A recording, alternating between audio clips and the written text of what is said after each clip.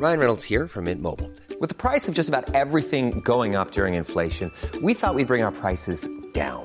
So to help us, we brought in a reverse auctioneer, which is apparently a thing. Mint Mobile Unlimited Premium Wireless. How to get 30, 30, bit to get 30, bit to get 20, 20, 20, bit to get 20, 20, bit to get 15, 15, 15, 15, just $15 a month? Sold! Give it a try at mintmobile.com/switch. $45 up front for 3 months plus taxes and fees. Promo rate for new customers for limited time. Unlimited more than 40 gigabytes per month. Slows full terms at mintmobile.com.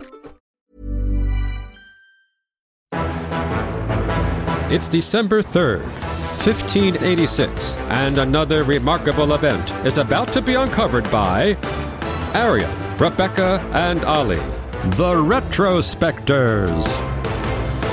Now, the Inca of Peru were probably the first people to cultivate potatoes in around 8000 BC. But it's hard to find a precise date for that.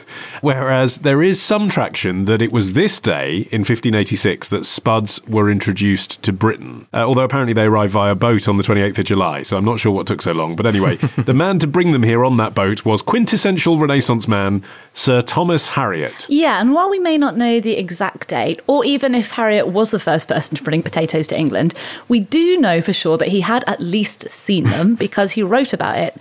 He called them kind of roots of round form, some of the bigness of walnuts, which are found in moist and marish grounds, growing many together one by another in ropes or as though they were a string, being boiled or sodden.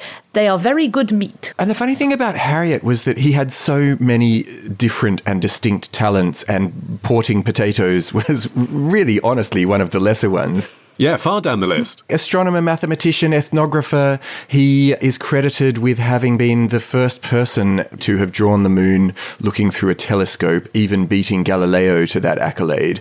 One of the reasons that people think that maybe he is not so well known for so many of the things that he achieved is because he didn't do very much publishing. And I think that may have been his problem, that he was really important in his era, but he didn't actually write it down. And so we don't have very much of a record apart from this fairly scurrilous idea that he introduced the potato. Well, he was well connected, wasn't he? He knew everybody. And so, like, none of these things were a career. They were kind of an interest, really, a hobby, you know, which if you're in the British upper classes, you could pursue because you had the money. I mean, I don't know why you shied away from the full list, Ari, and here it is. Adventurer, anthropologist, astronomer, author, cartographer, ethnographer, explorer, geographer, historian, linguist, mathematician, naturalist, navigator, oceanographer, philosopher, planner, scientist, surveyor, versifier. I mean, they're just making up words now. What is that? Like he wrote funny birthday cards? I don't know. And teacher.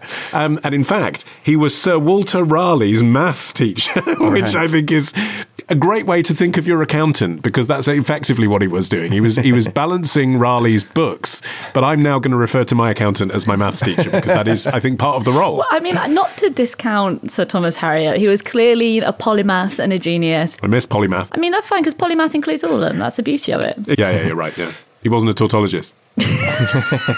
But the barrier for entry in a lot of these things was much, much lower in the 1500s than it is now, just to be clear. I mean, ethnographer, I feel like in those days you could rock up in the, the New World and be like, verily, they wear strings of beads, the like of which we've never seen. And you go down in history as an ethnographer. Although we do have one legacy from him. He may not be a household name these days, but he did invent the greater than and lesser than signs. And also the theory of refraction, which is a big one. I was going to say that, but I was worried that you would challenge me on what it was. It's to do with light. Yeah. Anyway, I think the reason that centuries have gone by and really his rep is the man who brought us chips is because potatoes are more relevant to the common person's existence than anything else that he did, because they became such a fundamental foodstuff for people from all over the world of all different socioeconomic backgrounds, to the extent that, I mean, obviously the famous example is the Irish potato famine. When it wasn't possible to grow potatoes, a nation had become so reliant upon them that many, many people died. Yeah. Potatoes were just phenomenally successful as soon as people got to see what they could do, not least with farmers, because they're so much more durable than the cereal crops we had before then. because they're grown entirely underground. Yeah, and many researchers attribute the arrival of the potato as being the reason for the rise of the West. First of all, because, as you're saying, Ollie, it spelled the end of famine here, also supported, by the way, by corn, which was another American crop that played a sort of similar role, but slightly lesser in southern Europe. But the historian William H. McNeill has argued that potato led to empire itself. He said, by feeding rapidly growing populations, it permitted a handful of European nations to assert dominion over most of the world between 1750 and 1950. And you can understand it. If your people stop starving and start being able to be more productive year round, then it gives you a massive leg up compared to how you were previously. And it can be stored, can't it? In hot climates, in cold climates. You can keep it for months and then still eat it. There are hundreds of different ways of making it as well. Like, it's actually tasty. It is very good meat. Yeah, well, actually, it wasn't popular immediately. And even as late as a couple of hundred years after Harriet turned up with his sack of potatoes, the Enlightenment philosopher Diderot wrote, "No matter how you prepare it, the root is tasteless and starchy. It cannot be regarded as an enjoyable food, but it provides abundant, reasonably healthy food for men who want nothing but sustenance." If you're one of the millions of people who's content just to be kept alive by your food, then so be it. Yeah. But the Brits couldn't really boast of having it first in Europe. Like tobacco, see our previous episode, Raleigh's Tobacco Adventures, Spain had it first because of their empire. The first written mention of the potato comes from a delivery receipt dated November the 28th, 1567, between the Grand Canaries and Antwerp. And in fact, the English word potato comes from the Spanish word patata. Patata. which in turn comes from indigenous language words, which are thought to refer to sweet potatoes, which were the original kind that were found by the Spanish in Peru and Chile. Actually, you mentioned tobacco. Guess what? Harriet was a cool kid. He smoked before Sir Walter Raleigh, and the speculation that he introduced Raleigh to the habit. Whoa. And he died of skin cancer, probably making him one of the first Europeans to die from smoking. Well, hey, rocking all the trends early.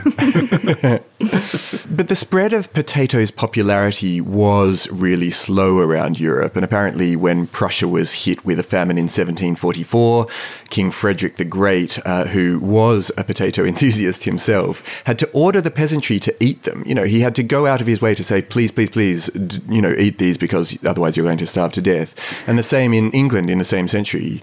Farmers denounced the S. tubersum as an advanced scout for Roman Catholicism, and they basically had this cry, which was "no potatoes, no popery," which became an election slogan in 1765. So there was quite a lot of resistance to potatoes broadly, and France was especially slow to adopt the potato, which led to this really curious cause célèbre being taken up by a guy called Antoine Augustin Parmentier, who really tried to spread the good word for potatoes. He got potatoes Parmentier named after him for his effort, which is something that can't be said for Harriet.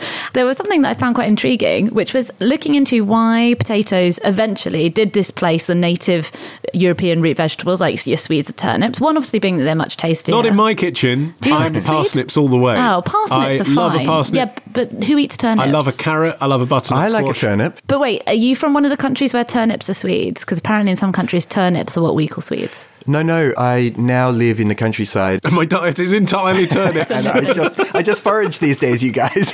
I'm very poor. One niche reason that I did find, apart from all the obvious ones about being, cheap and tasty and so forth, was that this was a period of upheaval and conflict in Europe. And some of the earliest adopters of potatoes did so in the hopes that marauding soldiers would be less likely to ransack potatoes rather than above ground grain stores. So they were literally hiding their foods. But the efforts Parmentier went to try to popularize the potato are kind of funny in their own right. So he had been in the army, the French army, during the 7 Years' War and was captured by the Prussians, in fact, 5 times, during which time he'd had to survive on potatoes every time.